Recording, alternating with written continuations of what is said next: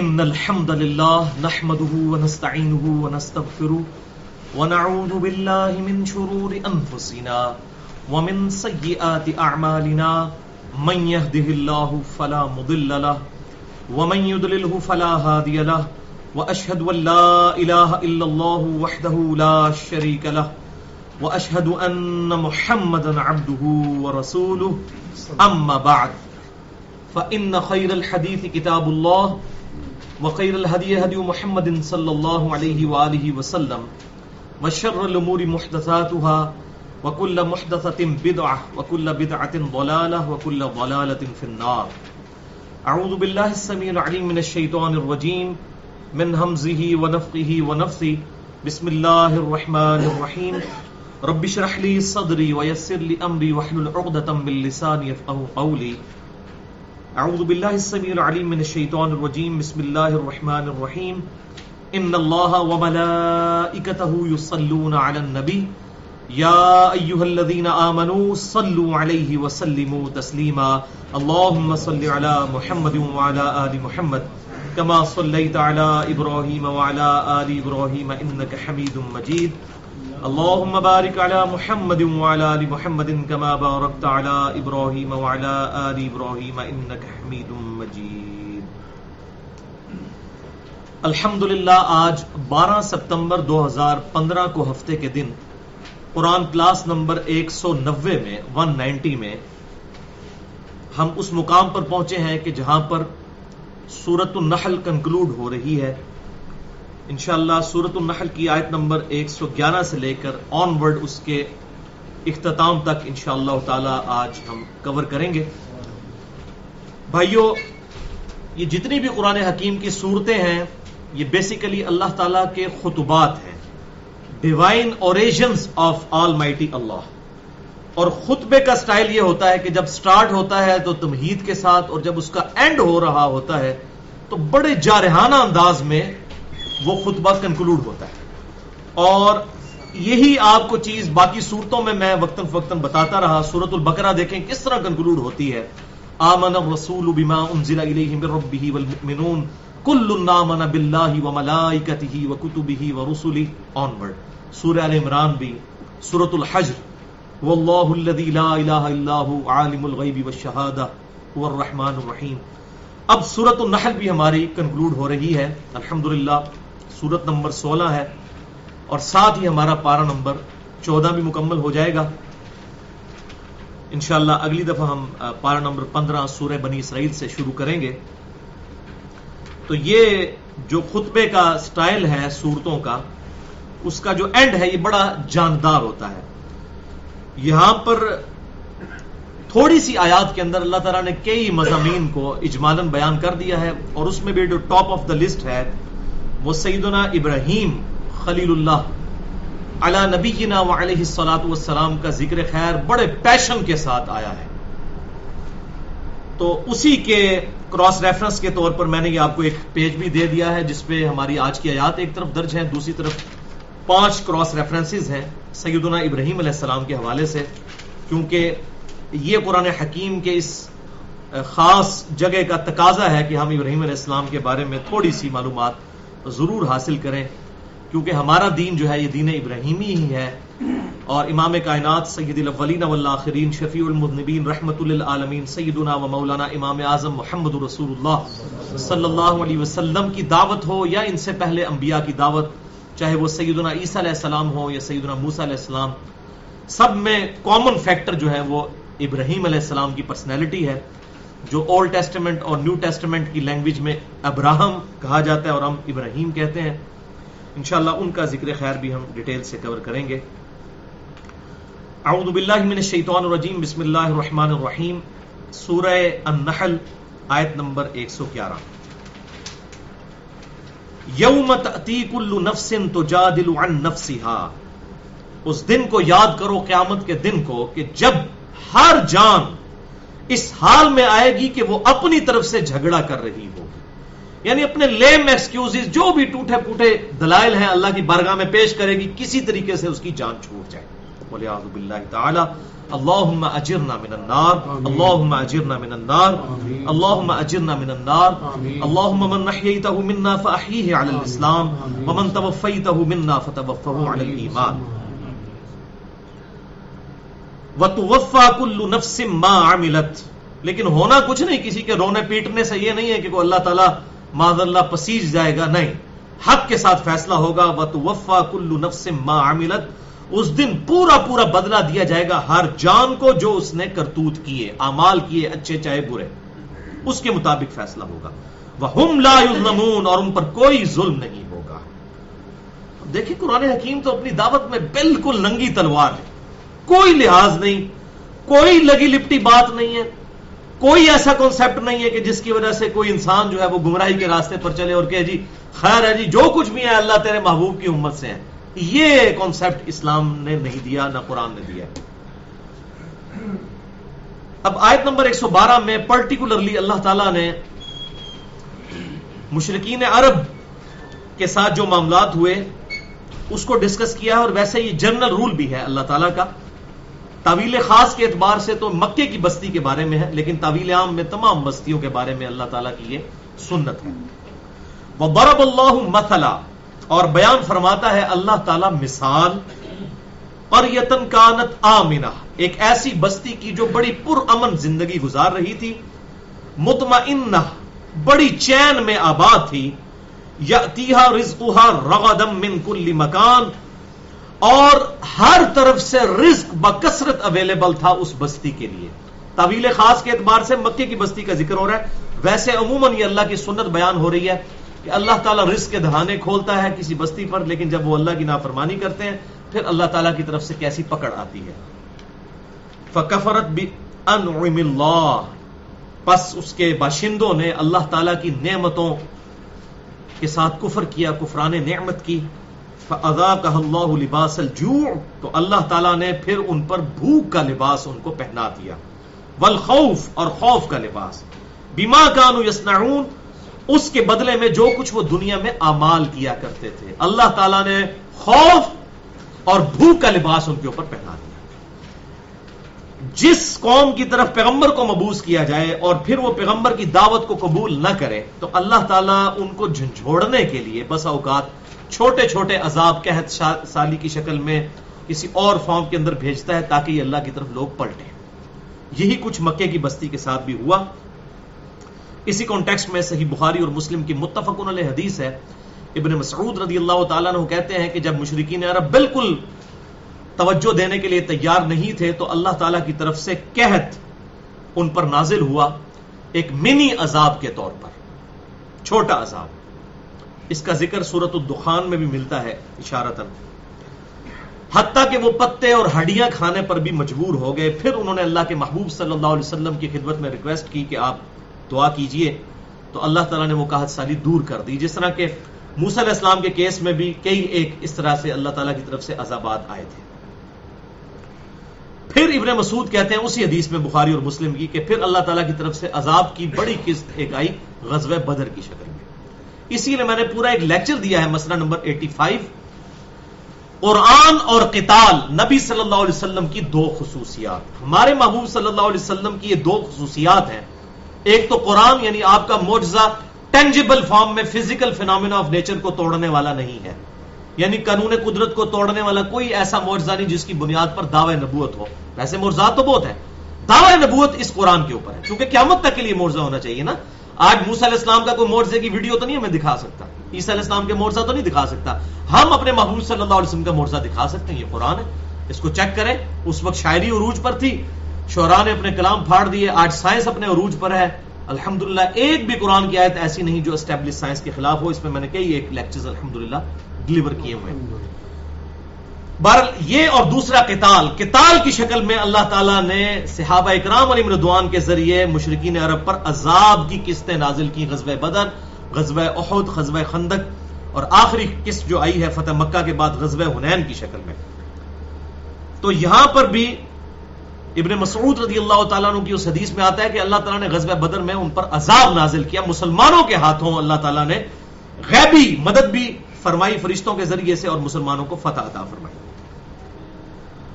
وَلَقَدْ جَاءَهُمْ رَسُولٌ مِّنْهُمْ، بے شک ان کے پاس آئے ان کے رسول انہی میں سے، فَكَذَّبُوهُ، تو انہوں نے انہیں جھٹلایا، فَأَخَذَهُمُ الْعَذَابُ وَهُمْ ظَالِمُونَ، تو اللہ تعالیٰ نے ان کو پکڑ لیا عذاب کے اندر، اور اس حال میں کہ وہ ظلم کر رہے تھے، اللہ کے باغی تھے، اللہ تعالیٰ نے کوئی ظلم نہیں کیا، وہ اپنی جانوں پر خود ظلم کرنے والے تھے۔ فَكُلُوا مِمَّا رَزَقَكُمُ اللَّهُ حَلَالًا طَيِّبًا، پس کھاؤ اس رزق میں سے جو اللہ تعالیٰ نے حلال اور پاکیزہ تمہیں دیا ہے، وَاشْكُرُوا نِعْمَتَ اللَّهِ، اور شکر گزاری کی روش اختیار کرو اللہ کی نعمتوں پر، ان کنتم ایاہ تعبدون، اگر واقعی ہی تم اس کی عبادت کرتے ہو۔ اب یہ روح سخن ساتھ ہی مسلمانوں کی طرف ہو گیا۔ یہ خطبے کا سٹائل ہوتا ہے، کبھی کوئی مثال دی جاتی ہے، کبھی مخالفین کو ایڈریس کیا جاتا ہے، ساتھ ہی اپنے ماننے والوں کو ایڈریس۔ یہ اللہ تعالیٰ کی ڈیوائن اوریشنز ہے۔ قرآن کا سٹائل جو ہے یہ خطبے کا سٹائل ہے، لٹریچر کی لینگویج کے اندر۔ اور میں نے قرآن کے تعارف پہ ایک پورا لیکچر دیا تھا جو ہمارا قرآنک لیکچر نمبر 1 تھا، آج سے 4 سال پہلے، آج 190 ہے۔ اس میں نے یہ ساری باتیں بتائی تھیں کہ یہ خطبے کا سٹائل ہے، اور آج کے ماڈرن دور میں جو آزاد نظم کا سٹائل ہے وہ قرآن حکیم سے ہی ڈیڈکٹ کیا گیا ہے کہ قافیے ملتے جلتے تو ہوتے ہیں لیکن کوئی وزن برابر نہیں ہوتا، بسا اوقات وزن برابر بھی ہوتا ہے قرآن حکیم میں۔ الرحمن علم القرآن خلق الانسان علمہ البیان، سورۃ الفاتحہ میں بھی آپ دیکھیں تو وزن تقریباً ملتا جلتا ہی ہے، لیکن اس طرح برابر بھی نہیں جیسے شاعری ہے، کیونکہ یہ شاعری تو ہے نہیں۔ وما علمناہ الشعر وما ينبغی لہ، ہم نے اپنے محبوب صلی اللہ علیہ وسلم کو شعر کہنا نہیں سکھایا اور نہ ان کی شایان شان ہے۔ تو نبی صلی اللہ علیہ وسلم کی خصوصیت ہے آپ کا شاعر نہ ہونا، حالانکہ عام آدمی کی خصوصیت ہے شاعر ہونا، تو ہمارے محبوب صلی اللہ علیہ وسلم کی خصوصیت ہے شاعر نہ ہونا۔ عام آدمی کی خصوصیت ہے لکھا پڑھا ہونا، لیکن ہمارے محبوب صلی اللہ علیہ وسلم امی تھے، لکھنا پڑھنا نہیں جانتے تھے۔ وہ سورۃ العنکبوت کے اندر اللہ تعالیٰ نے فرمایا کہ اے محبوب صلی اللہ علیہ وسلم، اگر یہ ایسا ہوتا تو کافروں کو یہ بات شک میں ڈال دیتی کہ یہ قرآن آپ نے خود لکھ لیا ہے۔ تو یہ آپ کا معجزہ تھا کہ آپ صلی اللہ علیہ وسلم لکھنا پڑھنا نہیں جانتے تھے، اللہ کی اسپیشل پروٹیکشن میں تھے۔ تو بہرحال یہاں پر تو طویل خاص کے اعتبار سے مکے کی بستی کا ذکر ہوا، لیکن طویل عام میں ہر وہ بستی جس تک اللہ کی دعوت صحیح طریقے سے پہنچی اور وہ اللہ کو رسپانس نہیں کرتی، ان کے ساتھ یہی معاملات ہوں گے۔ تو آج پاکستان پر جو خوف اور بھوک کی سچویشن ہے، اور ہم سمجھتے ہیں کہ شاید اس کا سلوشن کچھ اور ہے، کافروں کو تو اللہ تعالیٰ نے دنیا میں دینا ہی دینا ہے۔ لیس للانسان الا ما سعى، اللہ تعالیٰ انسان کے لیے وہی مقرر کرتا ہے جس کے لیے وہ کوشش کرے، لیکن کافروں کو تو چونکہ مسلمانوں نے آخرت لینی ہے، تو وہ پنجابی والا محاورہ ٹھیک ہے، چوپڑیاں نالے دو دو، ایک تو اللہ سے آپ آخرت مانگتے ہیں، پھر کہیں جی دنیا بھی ہماری ٹھیک ہو جائے تیری نافرمانیاں کرنے کے ساتھ ساتھ، ایسا نہیں ہوگا۔ ویسے تو نافرمانی پہ امید نہیں ہے کہ آخرت بھی ٹھیک ہو، یہ بھی ذہن میں رکھیے گا۔ یہ جو ہمیں پڑھا دیا گیا نا، ایک دفعہ کلمہ پڑھ لیے تو خیر جو مرضی کرو، تو صحیح بخاری میں حدیث ہے کہ میری پوری امت جنت میں جائے گی سوائے اس کے کہ جس نے انکار کر دیا خود ہی جنت میں جانے سے۔ یہ صحیح بخاری ہے، کوئی سٹوری کتاب نہیں میں پڑھ رہا، آخری چیپٹر ہے صحیح بخاری کا، کتاب الاعتصام بالکتاب والسنہ چیپٹر، کتاب و سنت کو مضبوطی سے تھامنے والا چیپٹر، اس میں امام بخاری یہ لے کر صحیح انہوں نے نا ہمیں ہماری شکل دکھا دی ہے آپ صلی اللہ علیہ وسلم کی حدیث کے ذریعے۔ صحیح بخاری آخری چیپٹر کہ میری پوری امت جنت میں جائے گی سوائے اس شخص کے کہ جس نے انکار کیا۔ صحابہ کرام علیہ رضوان نے عرض کیا اللہ کے محبوب صلی اللہ علیہ وسلم کس نے انکار کر دیا جنت میں جانے سے؟ کون چاہے گا کہ جنت میں نہ جائے؟ آپ نے فرمایا جس نے میری اطاعت کی وہ جنت میں جائے گا، اور جس نے میری نافرمانی کی اس نے انکار کر دیا۔ یعنی جس نے اللہ کے محبوب صلی اللہ علیہ وسلم کی اطاعت اور اتباع کرنے سے روح گردانی کی، اس نے خود ہی اللہ تعالیٰ کو کہہ دیا کہ میں نے جنت میں نہیں جانا۔ یہ بالکل غلط پروپیگنڈا کیا جاتا ہے، کچھ بھی ہیں اللہ تیرے محبوب کی امت سے ہیں، حرام خور ہیں، بے ایمان ہیں، بے نمازی ہیں، ٹھگ ہیں، دنیا کی ہر برائی ہے، لیکن تیرے محبوب کی امت سے اسی بندے دا پتر کوئی نہیں پڑھنا، اسی انسان کوئی نہیں پڑھنا، سانو اسی طرح قبول کر لے۔ یہ کانسیپٹ قرآن حکیم میں واللہ نہیں ہے، یہ دشمن ہے آپ کا جو آپ کو یہ بات بتا رہے ہیں۔ آج ایک آیت آئے گی اتنی زبردست آیت، اس میں وہ توبہ کا فلسفہ بالکل کلیئر ہو جائے گا، جو میں کہتا ہوں میرا چیلنج ہے، قرآن حکیم کی مائتھولوجی میں توبہ کا قطعاً یہ کانسیپٹ نہیں ہے کہ آپ اللہ کی بغاوت کریں اور پھر ساتھ ساتھ معافی مانگتے رہیں، بالکل یہ کوئی کانسیپٹ نہیں ہے، بلکہ یہ ہے کہ اگر کہیں نادانستگی میں گناہ ہو گیا فوراً پلٹ آئے اور اپنی اصلاح بھی کریں مستقبل کے لیے، پھر توبہ قبول ہوگی. آج وہ آیت آنے لگی ہے. ویسے میں نے پورا لیکچر بھی دیا ہے مسئلہ نمبر 18 کے نام سے، گناہ کبیرہ اور توبہ کا بیان. آج مجھے بڑی خوشی ہوئی کہ وہ آیت یہاں پر ریپیٹ بھی ہو رہی ہے. یہ بھی انشاءاللہ آگے چل کر آ جائے گی ساتھ ہی اس کے. ٹرو کنسپٹ آف التوبہ ان اسلام. اچھا اب ایک اور اہم ترین آیت آ رہی ہے. آپ دیکھیں گے خطبہ کنکلوڈ ہو رہا ہے تو کتنے اہم مضامین آ رہے ہیں. آیت نمبر 115. یہ قرآن حکیم میں 4 دفعہ یہ مضمون ریپیٹ ہوا ہے. ان میں سے ایک مقام یہ بھی ہے، انما حرم علیکم المیتہ. اللہ تعالیٰ نے یعنی ہر چیز اپنی اصل میں حرام ہے سوائے ان 4 چیزوں کے. اس سے پچھلی آیت میں آیا نا کہ اللہ تعالیٰ کے دیے ہوئے رزق میں سے کھاؤ جو حلال ہے اور پاکیزہ ہے، اور اللہ کی نعمتوں کا شکر ادا کرو اگر واقعی اسے اپنا رب مانتے ہو. اب ساتھ آئے 4 ہی چیزیں ہیں جن کے بارے میں کیٹاگوریکل مینشن کیا گیا. انما حرم علیکم المیتہ. اللہ تعالیٰ نے تو صرف ایک مردار ہے جو تم پر حرام کیا ہے، نمبر 1. نمبر 2 والدم، اور بہتا ہوا لہو. ان جو ذبح کے وقت خون نکل رہا ہوتا ہے وہ بہتا ہوا لہو بھی کھانا جو ہے حرام ہے. ویسے وہ لہو خود پاک ہے، یہ یاد رکھیے گا. یہ صرف فقہ حنفی کے اندر یہ مسئلہ آیا کہ وہ ناپاک ہے، باقی تینوں ائمہ قائل ہیں.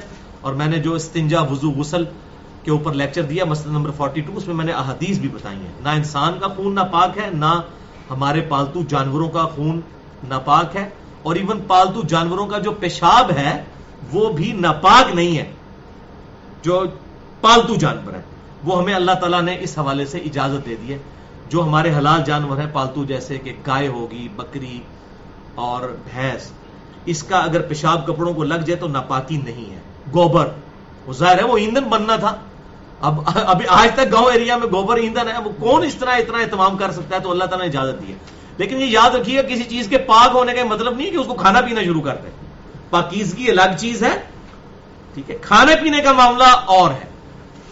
یہ بات ذہن میں رکھیے گا. اب خون ہے تو پاک، لیکن بہتا ہوا خون پینا حرام ہے. بہتا ہوا جو گوشت کے اندر رہ جائے وہ حلال ہے. ظاہر ہے جو ہڈیوں کے اندر گوشت ہے وہ تو ہم کھاتے بھی ہیں، وہ گودا بھی ہم چوس چوس کے کھا رہے ہوتے ہیں. وہ نہیں، صرف بہتا ہوا لہو جو ذبح کے وقت نکالا جاتا ہے، جو گوشت کی ہڈیوں کے ساتھ لگا ہوا ہے اس کے اندر ہے، وہ پاک ہے، وہ کھانے میں بھی پاک ہے. بال اسی طریقے سے بعض چیزیں ناپاک ہیں کھانے کے اعتبار سے، وہ حرام ہے، لیکن وہ جسم کو لگ جائے تو اس سے ناپاکی نہیں ہوتی. جیسے الکوہل ہے، پی نہیں آپ سکتے، لیکن کپڑوں کے اوپر لگ جائے تو ناپاکی نہیں ہے، اس کا پینا حرام کیا گیا. خود وہ فی نفس ہی ناپاک نہیں ہے. میں نے اس پہ بھی پورا لیکچر دیا ہے، مسئلہ نمبر 69A، سگریٹ کے بارے میں، پرفیوم کے بارے میں، الکوہل کے بارے میں، ہومیوپیتھک ادویات کے بارے میں، وہ میں نے ساری ڈیٹیل اس کے اندر بتائی ہے الحمدللہ. بہرحال یہاں پر کہا گیا کہ 4 چیزیں ہیں. نمبر 1 مردار، نمبر 2 بہتا ہوا لہو، ولحم الخنزیر، اور خنزیر کا گوشت، جو معذرت کے ساتھ آج کل پاکستانی مسلمان قوم آپ کو کھلا رہی ہے قیمے کی شکل میں. آپ دیکھ لیں پچھلے دنوں کے اندر لاہور میں بھی کئی ہوٹل پکڑے گئے ہیں. تو یہ اسی طریقے سے اب کہاں کے مسلمان ہیں، اور آپ حیران ہوں گے، پہلے 30 سے 35 ہزار کھالیں ہر سال پاکستان سے گدوں کی جو ہے ایکسپورٹ ہوتی تھی. اس سال 15 لاکھ کھالیں جو ہے ایکسپورٹ ہوئی ہیں باہر کے ملک. تو ظاہر تانوں کو نہیں کھوایا نا. تو میں نے تو اپنے کک کو بھی کہہ دیا کہ بھئی یہ جو ٹی وی پہ اب خبریں لگی آج کے بعد تیری چھٹی بند ہے، اگر تمہیں چھٹی کرنی ہے 3-4 دن کا کھانا پکا کے ہمیں دے کے جائے گا بھائی. اب بازار سے کوئی چیز نہیں لینی الا ماشاء اللہ. میں ساروں کو نہیں کہتا، لیکن اللہ معافی دے، جس ملک کے اندر یہ حالت ہو کہ کسائیوں کے ہاتھ میں ٹھپے ہوں، وہ خود ٹھپے لگا رہے ہوں، تو وہاں پر کیا اب مضر صحت چیزیں جو ہیں وہ مارکیٹ میں بکیں گی. تو تیسری چیز خنزیر کا گوشت، اور چوتھی چیز وما اہل لغیر اللہ بہ، اور ہر وہ چیز جس کے ذبح کے وقت غیر اللہ کا نام اس پر بولا جائے، کسی غیر اللہ کے تقرب کے لیے ہو، یہ بھی اس میں امپلائڈ ہے. ایک تو ہے ذبح کے وقت اللہ کے علاوہ کسی اور کا نام لینا، اس پہ تو اتفاق ہے. ایک ہے کہ نام تو اللہ کا ہے لیکن تقرب کسی اور کا ہے. صدقہ اور خیرات کسی کی طرف سے ایصال ثواب کے طور پر کرنا وہ تو بالکل درست ہے، لیکن تقرب کسی کا کہ یعنی کہ میں اگر یہ کام کروں گا تو فلاں ہستی مجھ سے خوش ہو جائے گی اور میری مصیبت اور پریشانیوں میں کوئی میرے لیے مددگار بن جائے گی، تو یہ بھی بالکل حرام ہے. اس قرآن کی آیت کے تحت بالکل کیٹاگوریکل مینشن ہے، اس میں کوئی دوسری رائے نہیں. بہرحال اس حوالے سے میں نے یہی آیات سورۃ الانعام میں آئی تھی تو میں نے کم از کم 2 گھنٹے کی گفتگو کی تھی. ایصال ثواب ختم 40واں تیجا، اس کے اوپر مسئلہ نمبر 74. آج میں ڈیٹیل میں نہیں جاؤں گا. فمن اضطر غیر باغ ولا عاد، اگر کوئی شخص اضطراری کیفیت میں آ جائے، مجبور کر دیا جائے، بشرطے کہ غیر باغ ولا عاد، وہ اس کی لذت کا ارادہ نہ رکھتا ہو اور نہ وہ حد سے بڑھے. اگر یہ دو شرطیں ہوں تو یہ 4 حرام کی بھی چیزیں بھی کھانا جائز ہو جائیں گی اگر زندگی موت کی کشمکش بن جائے، لیکن لذت کے لیے نہیں. یعنی اگر کوئی شخص موت کے دہانے پر ہے، ایز اے لاسٹ ریزورٹ اس کو مردار کھانا پڑ جاتا ہے جان بچانے کے لیے، تو بس اتنا ہی کھائے کہ جس جان بچے. یہ نہیں ہے کہ 2-4 اور میں لے لانا لوگ میں، یا پیاس کی حالت میں ہے کہ چلو 1 گلاس شراب پینے سے اگر پیاس بجتی ہے تو کہ جی پوری بوتل ہی پی لوں. یہ ہے وہ. اللہ تعالیٰ بالکل پرفیکٹ گفتگو فرماتا ہے غیر باغ ولا عاد، نہ تو لذت کی نیت ہو اور نہ ہی حد سے گزرنا ہو کہ بہت زیادہ کوئی استعمال کر لے. فإن اللہ غفور رحیم، تو بے شک اللہ تعالیٰ معاف فرمانے والا مہربان ہے. دیکھیں اسلام جو ہے وہ کتنا نیچر کے قریب ہے کہ اگر کوئی ایسا مسئلہ بن جائے تو انسان تقیہ بھی کر سکتا ہے. اس سے بھی اگلا سٹیپ ہم پہلے ڈسکس کر چکے ہیں تقیہ کے بارے میں، سورہ النحل میں ہی آیت نمبر 105 میں جو مسئلہ نمبر 123 کے نام سے، وہاں پر تو یہاں تک آ گئی تھی بات کہ اگر کوئی شخص اپنی جان بچانے کے لیے کلمہ کفر بھی بول دے اور اس کے دل ایمان پر ٹھکا ہوا ہو تو اس کی بھی ہم گرفت نہیں کریں گے. لیکن یہ اعلیٰ ترین درجہ نہیں ہے اسلام کا. اعلیٰ ترین تو وہی ہے جو مسند امام احمد میں حدیث ہے، معاذ ابن جبل سے آپ صلی اللہ علیہ وسلم نے فرمایا، اے معاذ اللہ کے ساتھ شرک نہ کرنا، خواہ تمہارے ٹکڑے ٹکڑے کر دیے جائیں، تمہیں آگ میں جلا دیا جائے یا سولی پہ لٹکا دیا جائے، اللہ کے ساتھ شرک نہ کرنا. یہ اعلیٰ ترین درجہ ہے جو صحیح بخاری اور مسلم کی متفق علیہ حدیث ہے. اس شخص نے ایمان کی حلاوت چکھ لی جس میں 3 نشانیاں ہوئی. نمبر 1، اللہ اور اس کا محبوب صلی اللہ علیہ وسلم اسے پوری دنیا میں سب سے بڑھ کر محبوب ہو جائے. نمبر 2، دوستی اور دشمنی کا معیار اللہ کی ذات ہو جائے. اور نمبر 3، کفر کی طرف لوٹنا اس کے لیے اتنا ہی مشکل ہو جائے جتنا زندہ آگ میں جلایا جانا. یعنی وہ آگ میں جلنے کے لیے تیار ہو جائے اور اپنا ایمان نہ چھوڑے، اس کو ایمان کی حلاوت مل جائے. الحمدللہ. تو وہ ہے اعلیٰ ترین درجہ. وہ مسئلہ نمبر 123 میں نے ڈیٹیل سے بیان کیا، آج میں اس کو ٹچ نہیں کروں گا. اب ایک اور اہم ترین مسئلہ ڈسکس ہو رہا ہے، آیت نمبر 116. دیکھیں ہر آیت میں ایک نئی ایشو جو ہے، چونکہ سورت کنکلوڈ ہو رہی ہے پورے پیشن کے ساتھ. وَلَا تَقُولُوا لِمَا تَصِفُ أَلْسِنَتُكُمُ الْكَذِبَ، اور نہ بولا کرو جھوٹ ان چیزوں کے بارے میں جن کے بارے میں تمہارا علم نہیں ہے، اپنی زبان سے نہ بات کیا کرو. ہذا حلال و ہذا حرام، کہ یہ حلال ہے اور یہ حرام ہے. جب تک شریعت کا علم نہ ہو کسی چیز کے بارے میں حلال اور حرام کا فیصلہ نہ کر دو فوراً سے. اکثر لوگ اس طرح، لوگوں کی عادت ہوتی ہے، علماء کی بھی عادت ہوتی ہے، جب بھی کوئی نئی چیز آئے تو فوراً پہلے حرام کا فتویٰ لگا دیتے ہیں. اب یہ اسپیکر آیا تھا، جب سب سے پہلے اشرف تھانوی صاحب نے فتویٰ لگایا کہ اسپیکر تو شیطانی آواز ہے، حرام ہے. اب مولوی جو ہے وہ 3 بندے سامنے بیٹھے ہوتے ہیں اور پورے محلے میں اسپیکر لگا کے انہوں نے ادم مچایا ہوا ہوتا ہے. اب اسپیکر کے بغیر سٹارٹ ہی نہیں ہوتے. تو فوراً ان کو اس وقت بھی شرم کرنی چاہیے تھی نا. ویڈیو کیمرے کا مسئلہ آیا تو انہوں نے فوراً وہ تصویر والی حدیثیں، ان کا کچھ لینا دینا ہی نہیں اس کے ساتھ. انشاءاللہ کبھی موقع ملا، ادھار ہے، میں انشاءاللہ ویڈیو کیمرے کا مسئلہ بھی ایڈریس کروں گا اس حوالے سے. عرب کے علماء کو تو پہلے ہی بات سمجھ آ گئی تھی، انہوں نے تو 80s میں فتویٰ دے دیا تھا کہ یہ ویڈیو کیمرے والا مسئلہ وہ نہیں ہے. اس کو آئینے کی تصویر پر انہوں نے قیاس کیا تھا، عکس کے اوپر، نہ کہ یہ ہاتھ سے بنائی ہوئی تصویر ہے. تصویر کا ایشو نہیں ہے، اللہ کی خلقت کو بگاڑنے کا مسئلہ ہے. اگر میں آپ کی ہاتھ سے تصویر بناؤں گا، آپ کا ناک اللہ نے جتنا بنایا ایگزیکٹ میں وہ نہیں بنا سکتا، لیکن آئینے میں ایگزیکٹ وہی نظر آتا ہے اور عکس اور ویڈیو میں بھی ایگزیکٹ وہی نظر آتا ہے. اللہ کی خلقت بگڑتی نہیں ہے، لہٰذا یہ اس کیٹیگری میں فال ہی نہیں کرتی چیز. تو مولویوں نے فوراً فتوے دیے. اب کیا مولوی جناب جنازہ پڑھا رہے ہیں تو تصویر سامنے لوگ کھینچ رہے ہیں، نمازیں پڑھا رہے ہیں تو تصویریں کھینچی جا رہی ہیں. ٹھیک ہے جی. وہ بڑے بڑے مولوی دینتھر قسم کے جو جناب تو کیمروں کے اندر ایسے نقاب کر لیا کرتے تھے، اب وہ دیکھ رہے سارے مکاتبے فکر کے، چاہے بریلویوں کے وہ الیاس قادری صاحب ہوں یا دیوبندیوں کے وہ طارق جمیل صاحب ہوں، چاہے وہ اہل حدیثوں کے حافظ سعید صاحب ہوں، سارے اب کیمرے کے بغیر سٹارٹ ہی نہیں ہوتے. کہتے پہلے کیمرہ سیٹ کرو. تو ہم تو پہلے ہی کہہ رہے تھے کہ یہ اس کے اوپر آ جائیں گے. ہم تو الحمدللہ پہلے ہی دلائل کے ساتھ پہلے دن سے اس چیز کے قائل ہیں. اس حوالے سے تو اللہ تعالیٰ ہمارے فوراً حلال حرام کے فتوے نہ لگانا شروع کر دیا کرو. وَهَذَا حَرَامٌ، کہ یہ حرام ہے، لِتَفْتَرُوا عَلَى اللَّهِ الْكَذِبَ، اس طرح تو تم اللہ پر جھوٹ باندھ دو گے. ان الذین یفترون علی اللہ الکذب لا یفلحون، بے شک جو لوگ اللہ پر جھوٹ باندھ دیتے ہیں کبھی فلاح نہیں پا سکتے. تو یہ شریعت سازی کا اختیار آپ کو اللہ نے نہیں دیا ہے. نبی بھی شریعت ساز نہیں ہوتا، شریعت کا بیان کرنے والا شارع ہوتا ہے. اس لیے ہم پروفٹ کو کیا کہتے ہیں؟ شارع علیہ السلام، اللہ کی بتائی ہوئی شریعت کو آگے پہنچانے والا. متاع قلیل، یہ دنیا کا تھوڑا سا نفع اٹھا لیں. وَلَهُمْ عَذَابٌ علیم، پھر ان کے لیے آخرت میں دردناک عذاب ہے. وَعَلَى الَّذِينَ هَادُوا، اور یہودیوں کے لیے ہم نے حرمنا ما قصصنا علیک من قبل، وہ چیزیں حرام کی تھی جن کا ہم بیان تم سے پہلے کر چکے ہیں.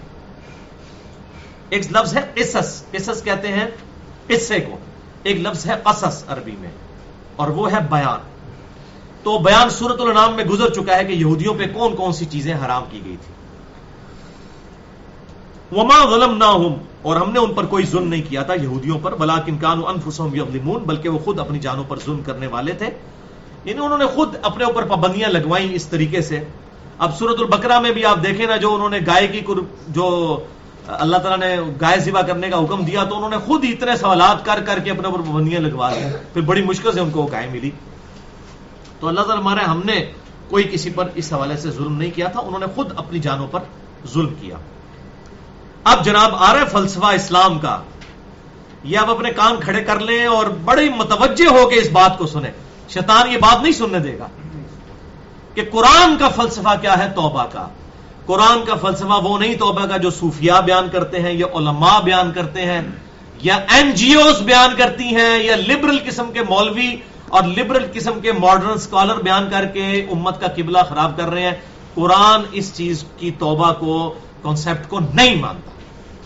مسئلہ نمبر 18 تو الگ سے میرا ریکارڈ، اب یہ وہ آیت بھی آ گئی ہے، سیم وہی مضمون پھر دوبارہ آیا. سورۃ النحل آیت نمبر 119، ثم ان ربک للذین عملوا السوء بجہالۃ، پھر بے شک تمہارا رب ان لوگوں کے بارے میں کہ جنہوں نے برے اعمال کیے نادانگی میں، جہالت کے اندر، جان بوجھ کر نہیں، نادانگی میں، یا اگر ہوا تو وہ نفس کی کمزوری کی وجہ سے کبھی کوئی گناہ ہو گیا.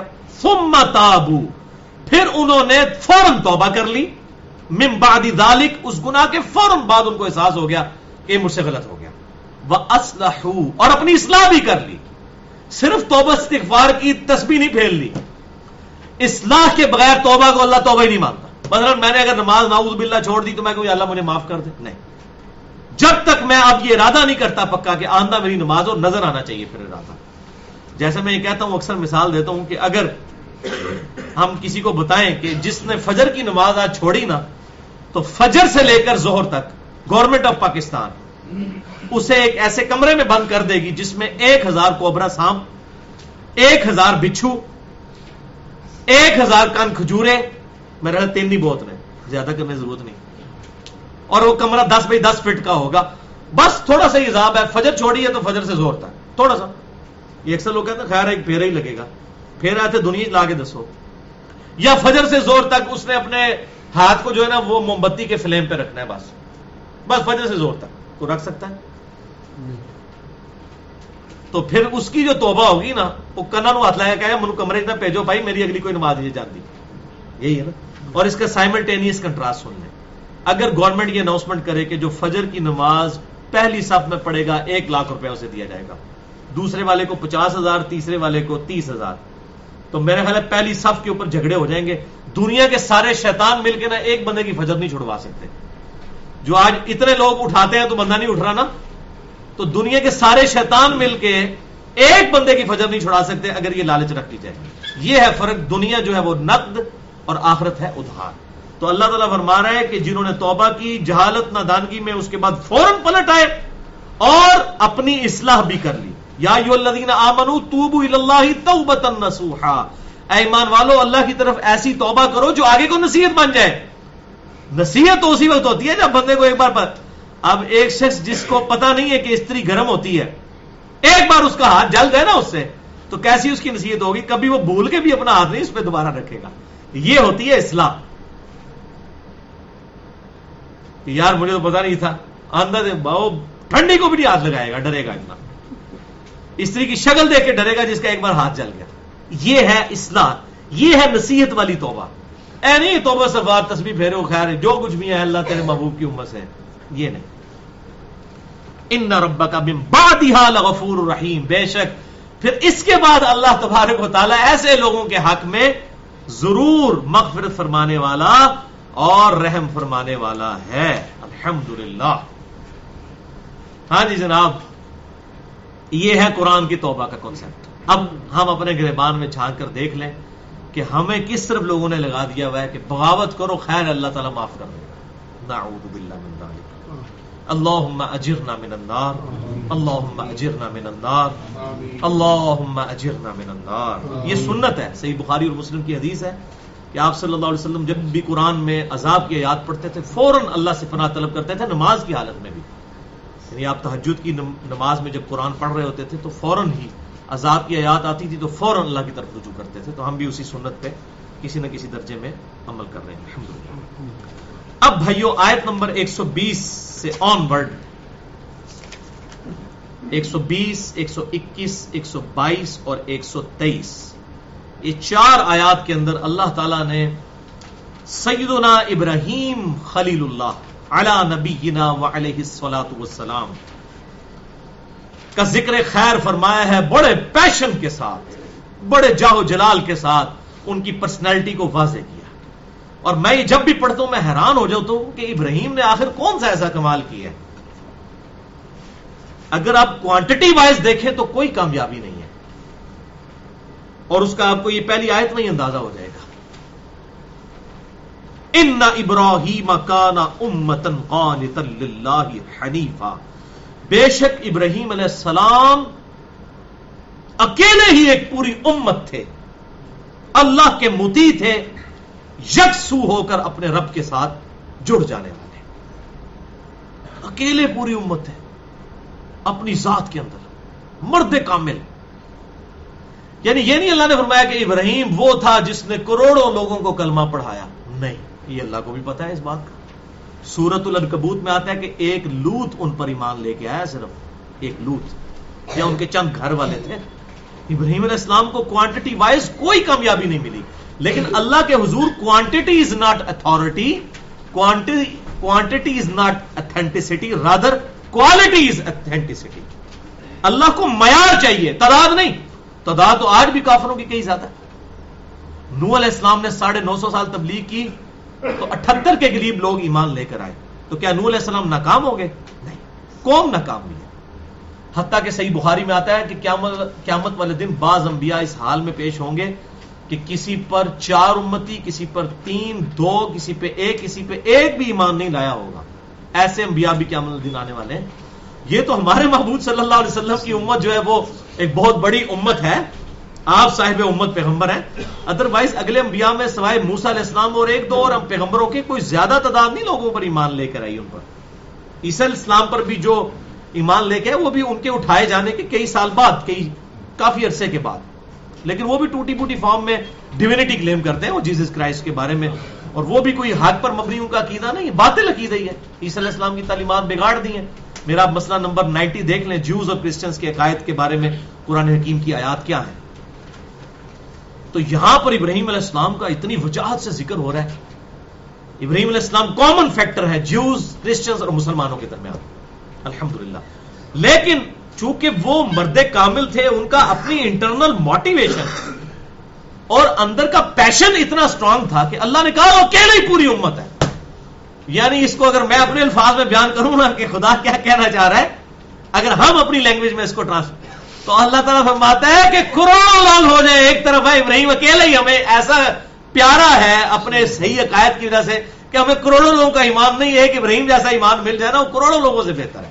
یہ وہ چیز ہے. ان ابراہیم کان امۃ قانتا للہ حنیفا، بے شک ابراہیم اکیلے ہی پوری امت مرد کامل تھے، اللہ کے لیے مطیع، سر تسلیم خم کرنے والے، حنیفا، یکسو ہو کر. یہ امام ابو حنیفہ والا حنیفہ نہیں ہے، اس کے اینڈ پہ الف آتی ہے. حنیفہ کا مطلب ہے سب سے ٹوٹ کر ایک اللہ کا ہو جانے والا. یکسو انگلش میں سے ہم کہتے ہیں ڈیڈیکیٹڈ ٹو گاڈ.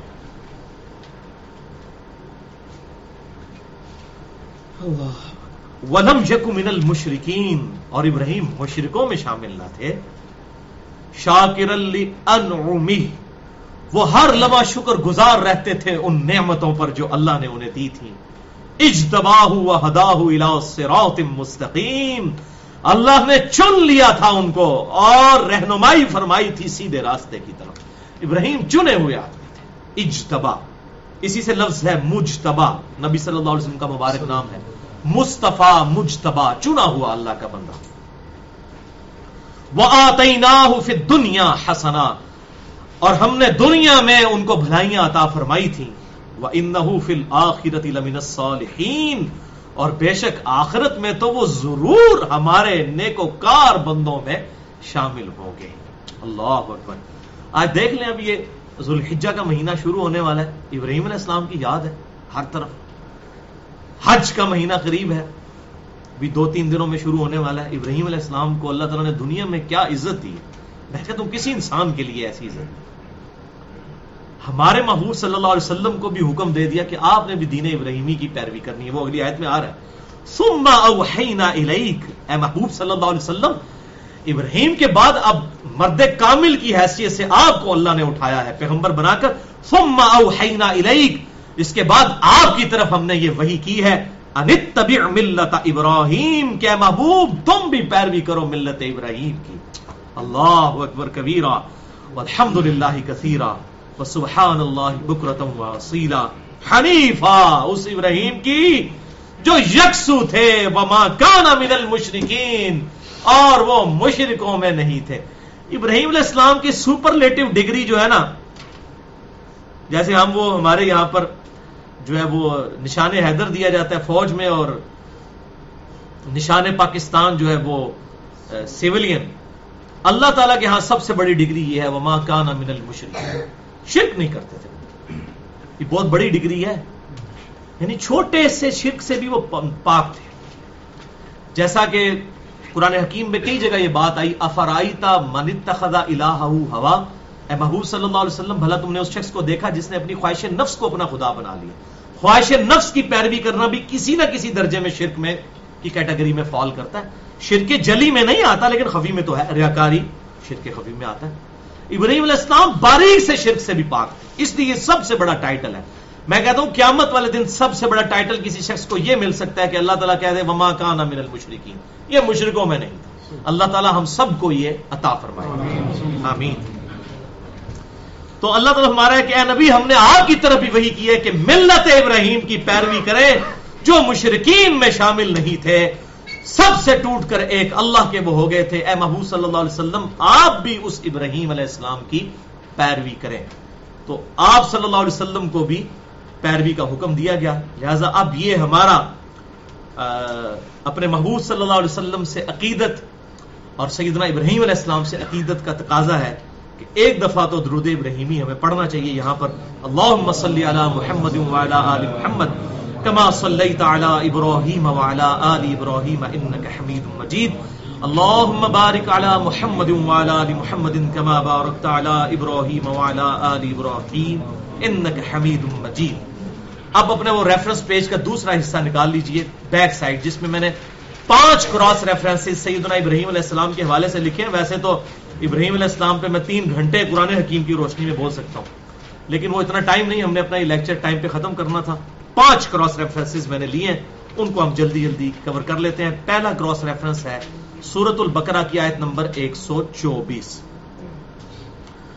وَإِذِ ابْتَلَىٰ إِبْرَاهِيمَ رَبُّهُ بِكَلِمَاتٍ، اور جب آزمایا ابراہیم کو اس کے رب نے جن جن باتوں میں، اور الٹیمیٹ آزمائش تو کی بیٹے کی قربانی کی، جس کا ذکر سورہ الصافات کے اندر موجود ہے. رو رو کر دعائیں کر کر کے 87 سال کی عمر میں بیٹا ملا، اور جب اس کی عمر 12-13 سال ہوئی تو اس کو بھی ذبح کرنے کا حکم آ گیا. وہ میرا مسئلہ نمبر 52 سن لیں قربانی کے اوپر، اس میں میں نے یہ بات بتائی ڈیٹیل سے. جب آزمایا ابراہیم کو اس کے رب نے مختلف باتوں میں، فَأَتَمَّهُنَّ، ابراہیم علیہ السلام نے ساری باتیں پوری کر دی. یعنی ابراہیم علیہ السلام پورے کامیاب ہو کر نکلے ہر آزمائش سے. اب اس کا انعام کیا ملا؟ قَالَ إِنِّي جَاعِلُكَ لِلنَّاسِ إِمَامًا، ہم نے فرمایا کہ بے شک اے ابراہیم ہم تجھے انسانیت کا امام بنانے والے ہیں. آپ مجھے بتائیں جب ابراہیم پہ صرف ایک لوط ایمان لائے اور ان کے بیٹے اور بیویاں ایمان لے کر آئیں، ان کے ساتھ کسی قوم نے کلمہ نہیں پڑھا، حتیٰ کہ ان کے اپنے باپ نے بھی نہیں پڑھا، اس وقت ابراہیم نے کیا سوچا ہوگا کہ میں کیسے انسانیت کا امام بنوں گا؟ لیکن آج آپ دیکھیں، آج ابراہیم علیہ السلام دنیا میں نہیں ہے، لیکن انسانیت کے امام ان کو بنایا اللہ نے، اور نظر انہوں نے اپنی زندگی میں یہ وقت نہیں دیکھا کہ وہ انسانیت کے امام اس حوالے سے بنے ہوں کہ اتنی انسانیت ان کو رسپیکٹ کی نظر سے دیکھتی ہوں. قال ومن ذریتی، انہوں نے کہا تو اے اللہ میری اولاد. قال لا ینال عہد الظالمین، پرفیکٹ اللہ تعالیٰ نے جملہ بولا. اللہ تعالیٰ نے فرمایا کہ یہ عہد میرا جو ہے نا ظالموں کو نہیں پہنچے گا، یعنی تیری اولاد کی نسبت کام نہیں آئے گی. اگر کوئی تیری اولاد میں سے ہے اور ظالم ہے تو اس کو تو کوئی عہد نہیں، اگر وہ صحیح ہوا نیکوکار تو ضرور اسے عہد ملے گا. تو اب یہ دیکھ لیں، یہ جو کہتے ہیں کچھ بھی ہیں اللہ تیرے محبوب کی امت سے ہیں، بخاری اور مسلم کی متفق علیہ حدیث ہے، میری بیٹی فاطمہ اس بات پہ مت اکڑنا، اس بات پر تم جو ہے غرور نہ کرنا کہ اللہ کے نبی کی بیٹی ہو، اگر اللہ نے پکڑ لیا تو میں بھی تمہارے کام نہیں آؤں گا. یہ ہمیں سنایا جا رہا تھا، ورنہ فاطمہ علیہ السلام رضی اللہ تعالیٰ عنہا تو جنتی عورتوں کی سردار ہیں، بخاری اور مسلم دونوں میں حدیث موجود ہے. دوسرا ریفرنس سورۃ الانعام آیت نمبر 2، سورۃ الانعام کی کنکلوژن ان آیات کے اوپر زبردست. قل اننی ہدانی ربی الی صراط مستقیم، اے محبوب صلی اللہ علیہ وسلم فرما دیجئے کہ بے شک میرے رب نے مجھے تو ہدایت دے دی ہے صراط مستقیم کی طرف، دینا قیما ملت ابراہیم حنیفا، اس سیدھے ابراہیم علیہ السلام کے سیدھے دین پر جس کی ملت قائم ہے ابراہیم علیہ السلام کی پرسنالٹی کے اوپر، حنیفہ جو سب سے ٹوٹ کر ایک اللہ کے ہو گئے تھے، وما کان من المشرکین اور وہ مشرکوں میں نہیں تھے. قل ان صلاتی ونسکی ومحیای ومماتی للہ رب العالمین، اے محبوب صلی اللہ علیہ وسلم یہ بھی اعلان کر دیجئے بے شک میری نماز، میری قربانی، میرا جینا، میرا مرنا سب اللہ کے لیے ہے جو سارے جہانوں کا پالنے والا ہے. لا شریک لہ، میں اس کے ساتھ کسی کو شریک نہیں ٹھہراتا. وبذالک امرت وانا اول المسلمین، اور مجھے اسی بات کا حکم ہوا ہے اور یہ کہ سب سے پہلے میں اللہ کے فرمانبرداروں میں شامل ہو جاؤں. یعنی یہ نہیں ہے کہ تمہیں دعوت دے رہا ہوں، سب سے پہلے میں سر تسلیم کرنے والا ہوں. پھر سورۃ الانبیاء میں بڑا ڈیٹیل ذکر ہے جو بت توڑ دیے تھے حضرت ابراہیم علیہ السلام نے، اور بڑے بد بت کے کندھے کے اوپر وہ کلہاڑا رکھ دیا. اس میں ابراہیم علیہ السلام کا ذرا پیشن دیکھیں، کتنے بولڈ تھے ابراہیم علیہ السلام، اور آج کی لینگویج میں کتنے بزرگوں کے گستاخ تھے. یہ کہتا ہے نا بزرگوں کے گستاخ. تو جب اس وقت کے لوگوں نے اپنے بزرگوں کا حوالہ دیا نا ان کو کہ ہم نے اپنے آباء و اجداد کو اس میں پایا ہے، اتنے بڑے بڑے بزرگ ابراہیم پاگل تھے، یہ ابراہیم کا باپ ان کو کہتا ہے. تو اس کے جواب میں ابراہیم علیہ السلام کا جواب دیکھیں، بالکل واضح جواب. سورۃ الانبیاء آیت نمبر 54، قال لقد کنتم، ابراہیم علیہ السلام نے کہا کہ کوئی شک ہی نہیں ہے کہ تم رہے ہو، انتم وآباؤکم فی ضلال مبین، تم بھی اور تمہارے سارے بزرگ کھلی گمراہی میں تھے. یا کہتے ہیں ذرا کوئی لیپا پوتی کر کے بات کریں. ابراہیم علیہ السلام دیکھ لیں، کلیئر کٹ، بھائی ابراہیمی اگر کوئی ہوگا تو وہ حق بات کرے گا. تم اور تمہارے سارے بزرگ. دیکھیں جی، جب ہم لوگوں کو کتاب و سنت کی دعوت دیں اور آگے سے ہمیں کوئی شعر سنا رہا ہو، پھر ہم یہ کہیں گے یہ شعر تو یا ان بزرگوں کے نہیں ہے، تو یا پھر آپ اور آپ کے سارے بزرگ گمراہ ہیں قرآن اور سنت کی روشنی. ہم تو اس چیز کے پابند ہیں نا، جو ہر چیز ہم تک پہنچی ہے. چوتھا ریفرنس سورہ الحج، وجاہدوا فی اللہ حق جہادی، اللہ کی راہ میں کوشش کرو جیسا کہ کوشش کرنے کا حق ہے. اب یہ مکی صورت ہے، یہاں پر کوشش سے مراد تزکیہ نفس اور اس طرح کی چیزیں ہیں، اور اسی کی الٹیمیٹ چیز جو ہے قتال بھی آ جاتا ہے. وہ سمم بونم آف اسلام ہے، اسلام کا ہائیسٹ گڈ ہے. ایمینول کانٹ کی فلسفی میں سمم بونم، ہر فلسفی کی جو ہائیسٹ گڈ ہے اس کو کہتے ہیں. تو اللہ کی راہ میں کوشش کرو جیسا کہ کوشش کرنے کا حق ہے. اور قرآن پاک کی دعوت بھی یہ بہت بڑی کوشش ہے. اللہ تبارک و تعالیٰ نے واضح سورۃ الفرقان میں فرمایا فلا تطع الکافرین، اے نبی صلی اللہ علیہ وسلم کافروں کی باتوں کا برا مت مانیے، وجاہدہم بہ جہادا کبیرا، اور اس کتاب کے ذریعے بڑا جہاد ان کے ساتھ کریں. یعنی کتاب اللہ کی دعوت بہت بڑا جہاد ہے. هو اجتباکم وما جعل علیکم فی الدین من حرج، اس نے تمہیں چن لیا اور تمہارے لیے تمہارے دین میں کوئی تنگی نہیں رکھی. بڑا نیچرل دین ہے، نیچر کے مطابق ہے. ملت ابیکم ابراہیم، پیروی کرو اپنے باپ ابراہیم کی.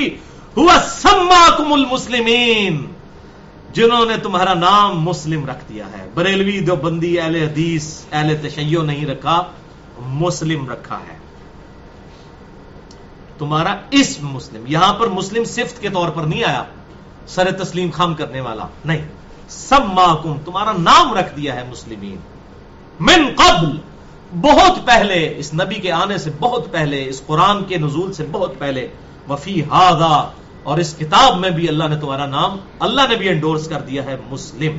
اسی پہ ہمیں فخر محسوس کرنا چاہیے، اور اسی وجہ سے لوگ ہم سے ناراض ہیں. میں نے اس لیے پورا لیکچر دیا ہے، مسئلہ نمبر 72، 2 گھنٹے کی گفتگو ہے. میرے 12 کلپس ہیں مختلف لیکچرز کے، فرقہ واریت اور اتحاد امت کے حوالے سے بڑی ڈیٹیل گفتگو ہے الحمدللہ.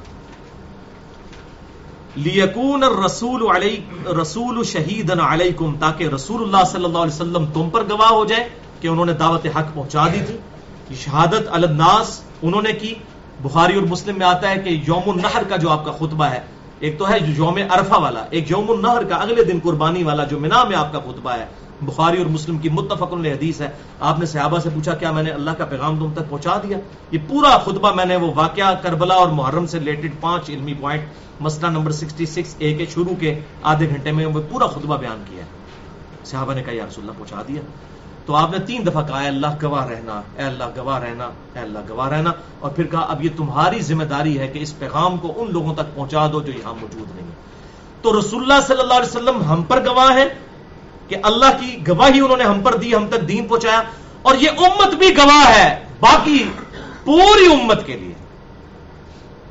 یہ حاضر و ناظر جو ترجمہ کیا بالکل غلط ہے، ورنہ تو یہاں پہ آ جائے گا کہ امت بھی حاضر و ناظر ہے، شہید کا ترجمہ.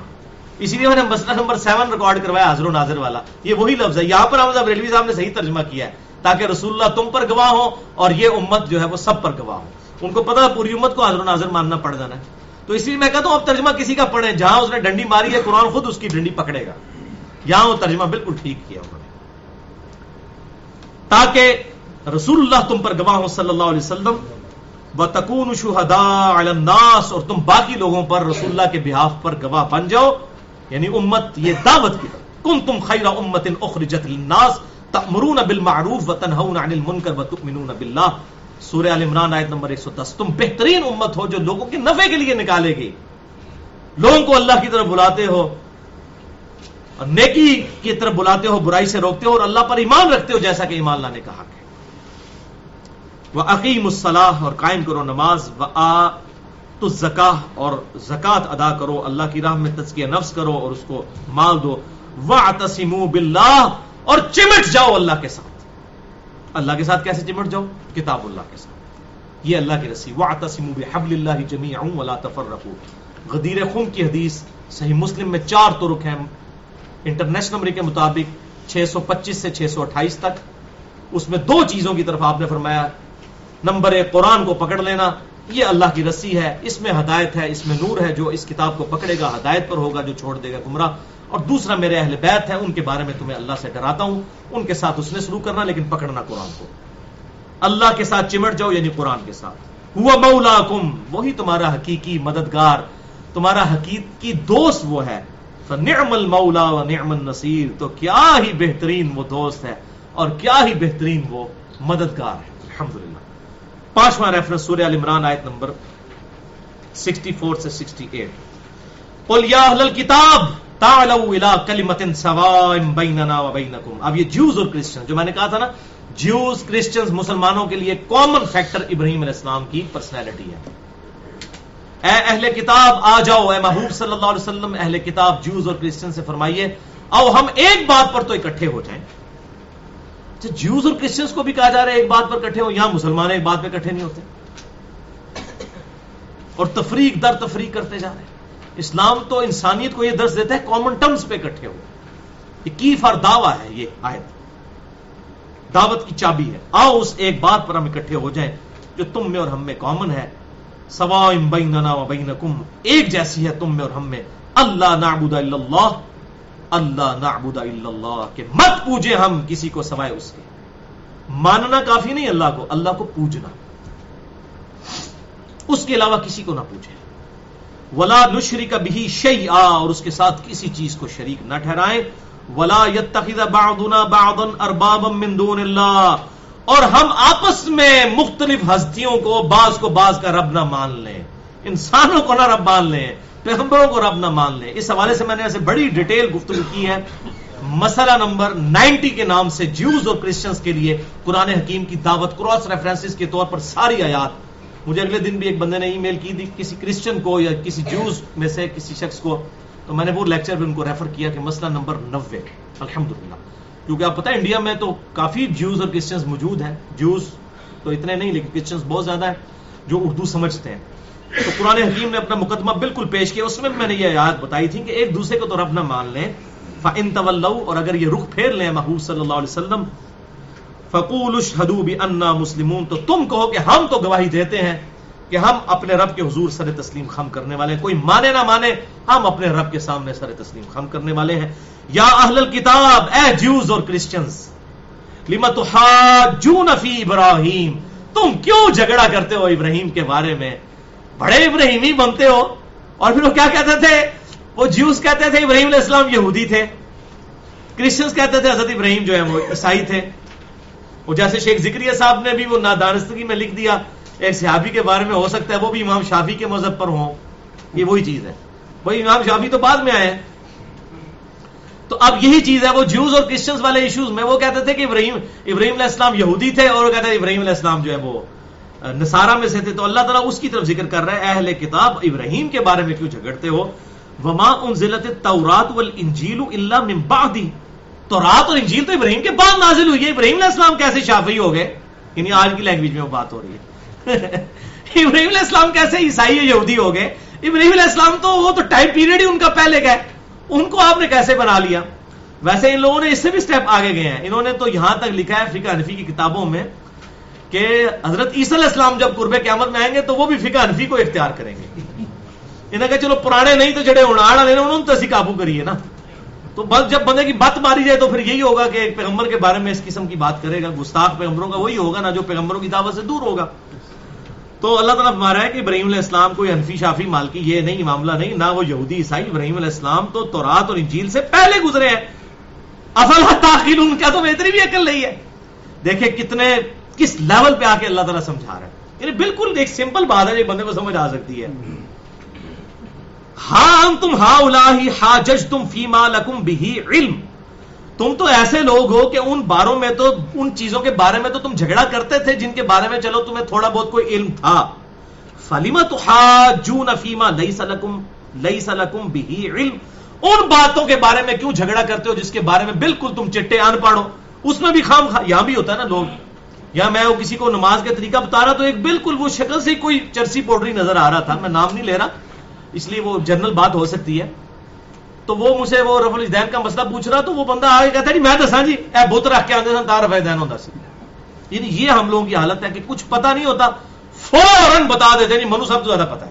تو اللہ تعالیٰ ہمارا ہے کہ اے یہود و نصارہ جن چیزوں کے بارے میں تمہیں علم نہیں تھا، اس میں جن کے بارے میں تھوڑا بہت پتا تھا اس میں تو تم اپنی تقریر بازی کرتے تھے. جس چیز کا تمہیں علی بے نہیں پتا اس میں تم جھگڑے کرتے ہو.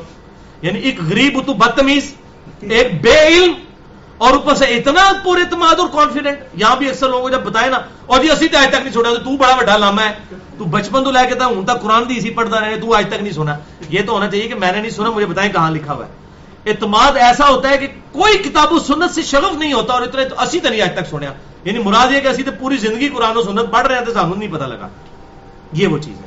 تو اللہ تعالیٰ ماتا ہے ان چیزوں میں تو تم جھگڑا کرتے ہی تھے، ان میں بھی جھگڑا کر رہے ہو کہ جن کے بارے میں تمہارے پاس علم ہی کوئی نہیں ہے، رتی برابر. واللہ یعلم وانتم لا تعلمون، اللہ کو علم ہے تم تو بالکل جاہل ہو، تمہیں تو علم ہی نہیں ہے.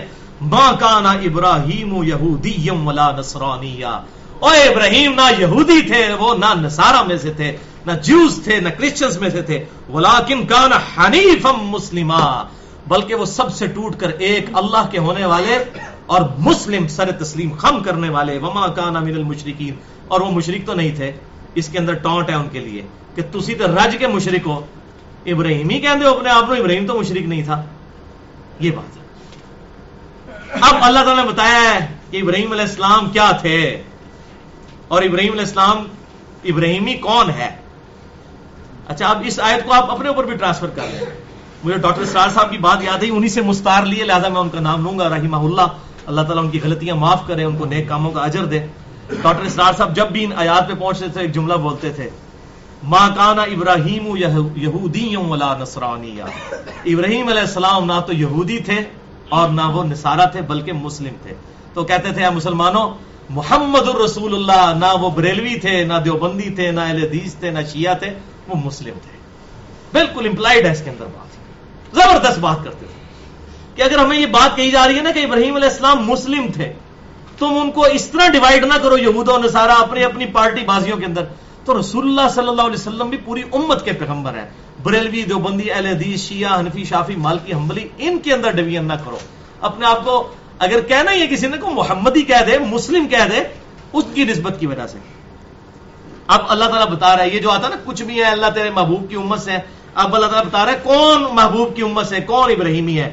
ان اول الناس بابراہیم للذین اتبعوا، ابراہیم کا تو قریبی وہ ہے جو ان کی پیروی کرے گا، جو ان کی اتباع کرے. اب آپ اس کو یہی سمجھ لیں کہ رسول اللہ صلی اللہ علیہ وسلم کا صحیح جانصار وہ ہے جو ان کی پیروی کرے. قل ان کنتم تحبون اللہ فاتبعونی، اے محبوب صلی اللہ علیہ وسلم ان سے فرماؤ کہ اگر اللہ سے محبت کرتے ہو تو پھر میری اتباع کرو. اگر اللہ کی محبت کے لیے رسول اللہ کی اتباع کی ضرورت ہے تو رسول اللہ کی محبت کے لیے بھی تو رسول اللہ کی اتباع کی ضرورت ہے. یحببکم اللہ صلی اللہ علیہ وآلہ وسلم، پھر اللہ تم سے محبت کرے گا. اس پہ میرا مسئلہ نمبر 100 ہے، 100 نمبر مسئلہ، رسول اللہ صلی اللہ علیہ وسلم کی اپنی امت سے محبت کا بیان. اس میں نے کئی ایک احادیث بتائی ہیں اس حوالے سے کہ آپ صلی اللہ علیہ وسلم کا سچا محب کون ہے، جس کو آج ہماری ماڈرن لینگویج میں عاشق رسول کہا جاتا ہے. یہ لفظ ویسے مناسب نہیں ہے، ہم حرام تو نہیں سمجھتے اس لفظ کو، لیکن یہ کہ مناسب نہیں ہے کیونکہ یہ نٹوریس ورڈ ہے. عموماً یہ عشق کا لفظ جو ہے وہ سیکشول محبت کے لیے استعمال ہوتا ہے، لیکن ہم حسن ظن رکھتے ہیں. ظاہر ہے جو کر رہا ہوتا ہے الفاظ کا میں نہیں اتنی باریکیوں میں پڑھتا، میں دوسروں کے بارے میں حسن ظن، میری لوگ باریکیاں پکڑتے ہیں نا الفاظ میں، تو میں اگر ان کے بارے میں یہ ہوں نا کہ یار نہ اتنی باریکیاں پکڑا کرو، تو میں بھی ان معاملوں میں اتنا سخت نہیں ہوں. اگر کوئی لفظ استعمال بھی کر لیتا ہے، ڈاکٹر اسرار صاحب بھی کر لیا کرتے تھے، تو اس میں کوئی ایسا نہیں ہے کہ کوئی اس نے گستاخی کر دی نبی صلی اللہ علیہ وسلم کی. مناسب اور غیر مناسب کی بات ہو سکتی ہے، نیت جو ہے وہ اللہ کے سپرد ہے. تو بے شک ابراہیم علیہ السلام کے سب سے قریب تو وہ ہیں جو ان کی اتباع کرتے ہیں. وَهَذَا النَّبِي، اور یہ نبی صلی اللہ علیہ وسلم، اے مشرکین عرب، اے یہود و نصارہ جو تم میں نبی بنا کر بھیجے گئے ہیں، هَذَا النَّبِي، یہ نبی ہیں اصل میں ابراہیمی. تم کہہ رہے ہو ہم ابراہیمی ہیں، ابراہیم علیہ السلام یہودی عیسائی تھے. وَالَّذِينَ آمَنُوا، اور جو ان پر ایمان لائے گا وہ ابراہیمی ہوگا. وَاللَّهُ وَلِيُّ الْمُؤْمِنِينَ، اور اللہ تعالیٰ مومنین کا پشت پناہ ہے. الحمدللہ. ابراہیم علیہ السلام کے حوالے سے یہ گفتگو مکمل ہوئی. اب یہ بقیہ کی آیات مکمل کرتے ہیں جلدی جلدی. آیت نمبر سورۃ النحل کی 124. انما جعل السبت علی الذین اختلفوا فیہ، صرف انہی لوگوں پر ہفتے کے دن کی پابندی لگائی گئی تھی جنہوں نے اختلاف کیا تھا. جب بھی کوئی اختلاف کرتی ہے امت، اپنے وقت کے پیغمبر کو تکلیف دیتی ہے، تو اس کے اوپر پابندیاں آ جاتی ہیں. ان میں سے ایک پابندی ہفتے کے دن کی آ گئی یہودیوں کے اوپر کہ اس دن ان کو شکار کرنا منع تھا. سورۃ الاعراف میں آتا ہے پھر انہوں نے شکار کیا ہیرا بازیوں کے ساتھ، اللہ نے ان کو پھٹکارے ہوئے بندر اور خنزیر بنا دیا. وَلِعَوْذُ بِاللَّهِ تَعَالَى. اس حوالے سے صحیح بخاری اور مسلم کی ایک حدیث ہے. اللہ کے محبوب صلی اللہ علیہ وسلم فرماتے ہیں کہ سب سے پہلے اللہ تعالیٰ نے جمعے کا دن یہودیوں پر پیش کیا، لیکن انہوں نے اس دن کو قبول نہیں کیا، انہوں نے ہفتے کو اختیار کر لیا اپنی مرضی سے. پھر اللہ تعالیٰ نے نصارہ پہ جمعے کا دن پیش کیا، انہوں نے اتوار چوز کر لیا، جمعے کے دن کی قدر نہیں کی، اور اللہ نے میری امت کی رہنمائی جمعے کے دن تک کر دی. میری امت نے یہ جمعے کا دن قبول کر لیا، اب قیامت والے دن سبقت لے جانے والی امت میری ہوگی. الحمدللہ.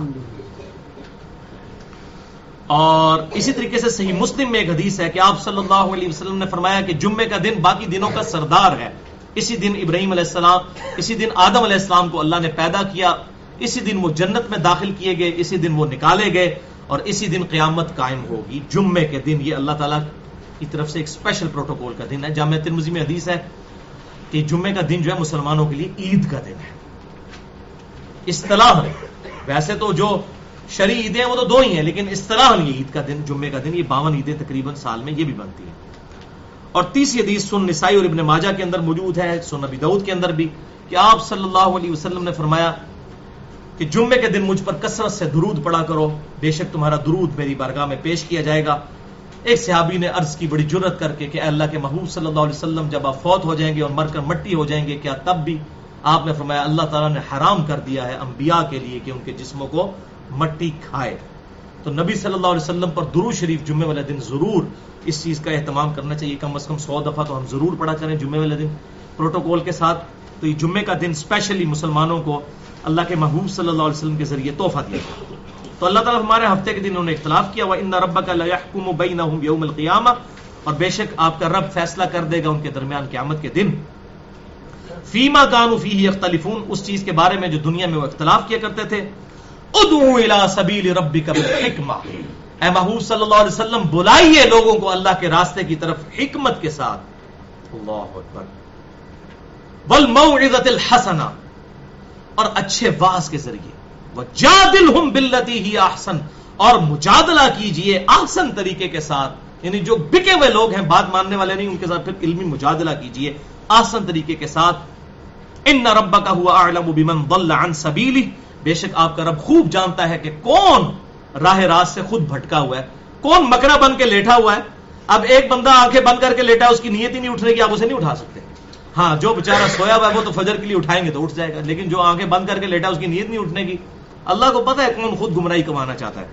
وَهُوَ أَعْلَمُ بِالْمُهْتَدِينَ، اور وہ خوب جانتا ہے ہدایت پانے والے لوگوں کو. اسی کے کانٹیکسٹ میں ہم نے پچھلی 4 صبر آزما قسم کی نشستیں کور کی ہیں 8 گھنٹوں میں. مسئلہ نمبر 124 A, B, C اور D. انجینئر محمد علی مرزا پر بعض علماء کی جانب سے 10 جھوٹے الزامات کے علمی جوابات. اسی آیت کے کانٹیکسٹ میں ہم ڈیٹیل سے 8 گھنٹے کی گفتگو کر چکے ہیں، لہذا آج میں اس کی ڈیٹیل میں نہیں جاؤں گا. اور مسئلہ نمبر 71B میرا ریکارڈ ہے. انڈیا اور پاکستان کے بزرگوں کی 19 گستاخانہ عبارتوں کا تحقیقی جائزہ وہ جادلہم باللتی ہی احسن کے تحت میں نے مجادلہ کیا ہے.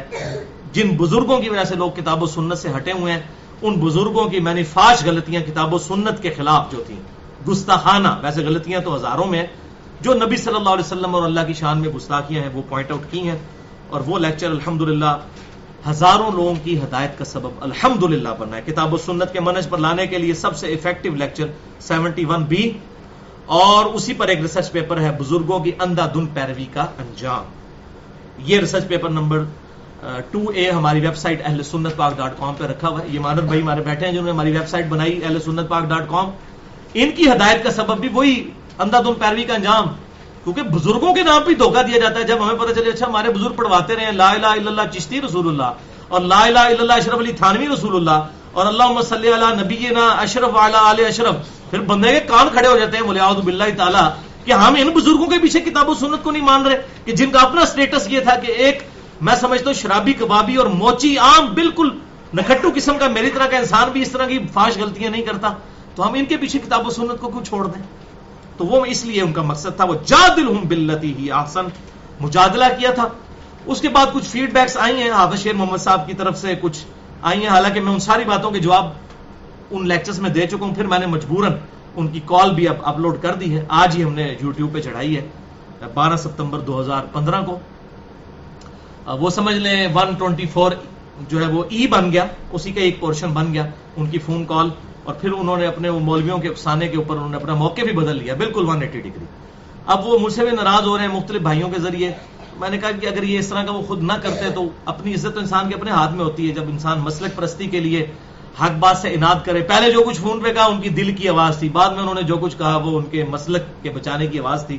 تو اللہ تعالیٰ نے ہمیں حکمت دی اور میں نے کال ایک ہی ان کی کال ریکارڈ کی تھی، وہ اسی لیے کہ کبھی ضرورت پڑی، ورنہ تو کالیں ان کی کافی آتی تھی. وہ الحمدللہ اللہ تعالیٰ نے یہ دل میں ڈالی بات اور آج وہ کال ہمارے کام آئی ہے، ورنہ مجھے ایک لیکچر اور دینا پڑتا، جان چھوٹ گئی الحمدللہ. وَإِنْ عَاقَبْتُمْ فَعَاقِبُوا بِمِثْلِ مَا عُوقِبْتُمْ، اور اگر تم کسی کو سزا دینا چاہو تو اتنی ہی دو گے جتنی اس نے تمہیں تکلیف دی ہے. اگر کافروں کے ساتھ کبھی ایسا موقع ملتا ہے یا ایون مسلمانوں کے ساتھ تو وہ حد سے نہیں بڑھنا. مَا عُوقِبْتُمْ بِهِ وَلَئِنْ صَبَرْتُمْ، اگر تم صبر کر لو لَهُوَ خَيْرٌ لِلصَّابِرِينَ، تو صبر تو سب سے بہتر ہے صبر کرنے والوں کے لیے، وہ تو ظاہر ہے پھر اللہ تعالیٰ کے ذمہ اجر ہو جائے گا. وَاصْبِرْ وَمَا صَبْرُكَ إِلَّا بِاللَّهِ، اور صبر کیجئے اے محبوب صلی اللہ علیہ وسلم، اور آپ کا صبر بھی نہیں ہوگا مگر اللہ ہی کی مدد سے. وَلَا تَحْزَنْ، اور رنجیدہ نہ ہو علیہم ان پر، ولا تک فی ضیق مما یمکرون، اور ان کی ہٹ درمی کی وجہ سے آپ غم زدہ نہ ہو جائیں ان کی فریب کاریوں کے اوپر. نبی صلی اللہ علیہ وسلم بہت ٹینشن لیتے تھے، تو اللہ تعالیٰ میں آپ ٹینشن نہ لیں، جس نے ہدایت قبول کرنی کرے گا، جس نے نہیں کرنی دوزخ میں جانا چاہتا ہے جائے. انا ہدیناہ السبیل اما شاکرا و اما کفورا، ہم نے تو ہدایت واضح کر دی ہے، چاہو تو مانو چاہے انکار کرو. اگر خود دوزخ میں جانا چاہتا ہے جائے، اس سے زیادہ اور کیا نیکی ہوگی. اللہ تعالیٰ کی طرف سے مہربانی اور رحم کیا ہوگا؟ کتابیں بھیج دی، پیغمبر بھیج دی علیہم السلام. ان اللہ مع الذین اتقوا، بے شک اللہ تعالیٰ تو ساتھ ہے پرہیزگاروں کے. دودھ پینے والے مجنو نہیں، اللہ کے فرما بردار تابع فرمان اللہ تعالیٰ کی اطاعت کرنے والوں کے ساتھ ہے. والذین هم محسنون، اور ان لوگوں کے ساتھ ہے جو نیکوکار ہیں.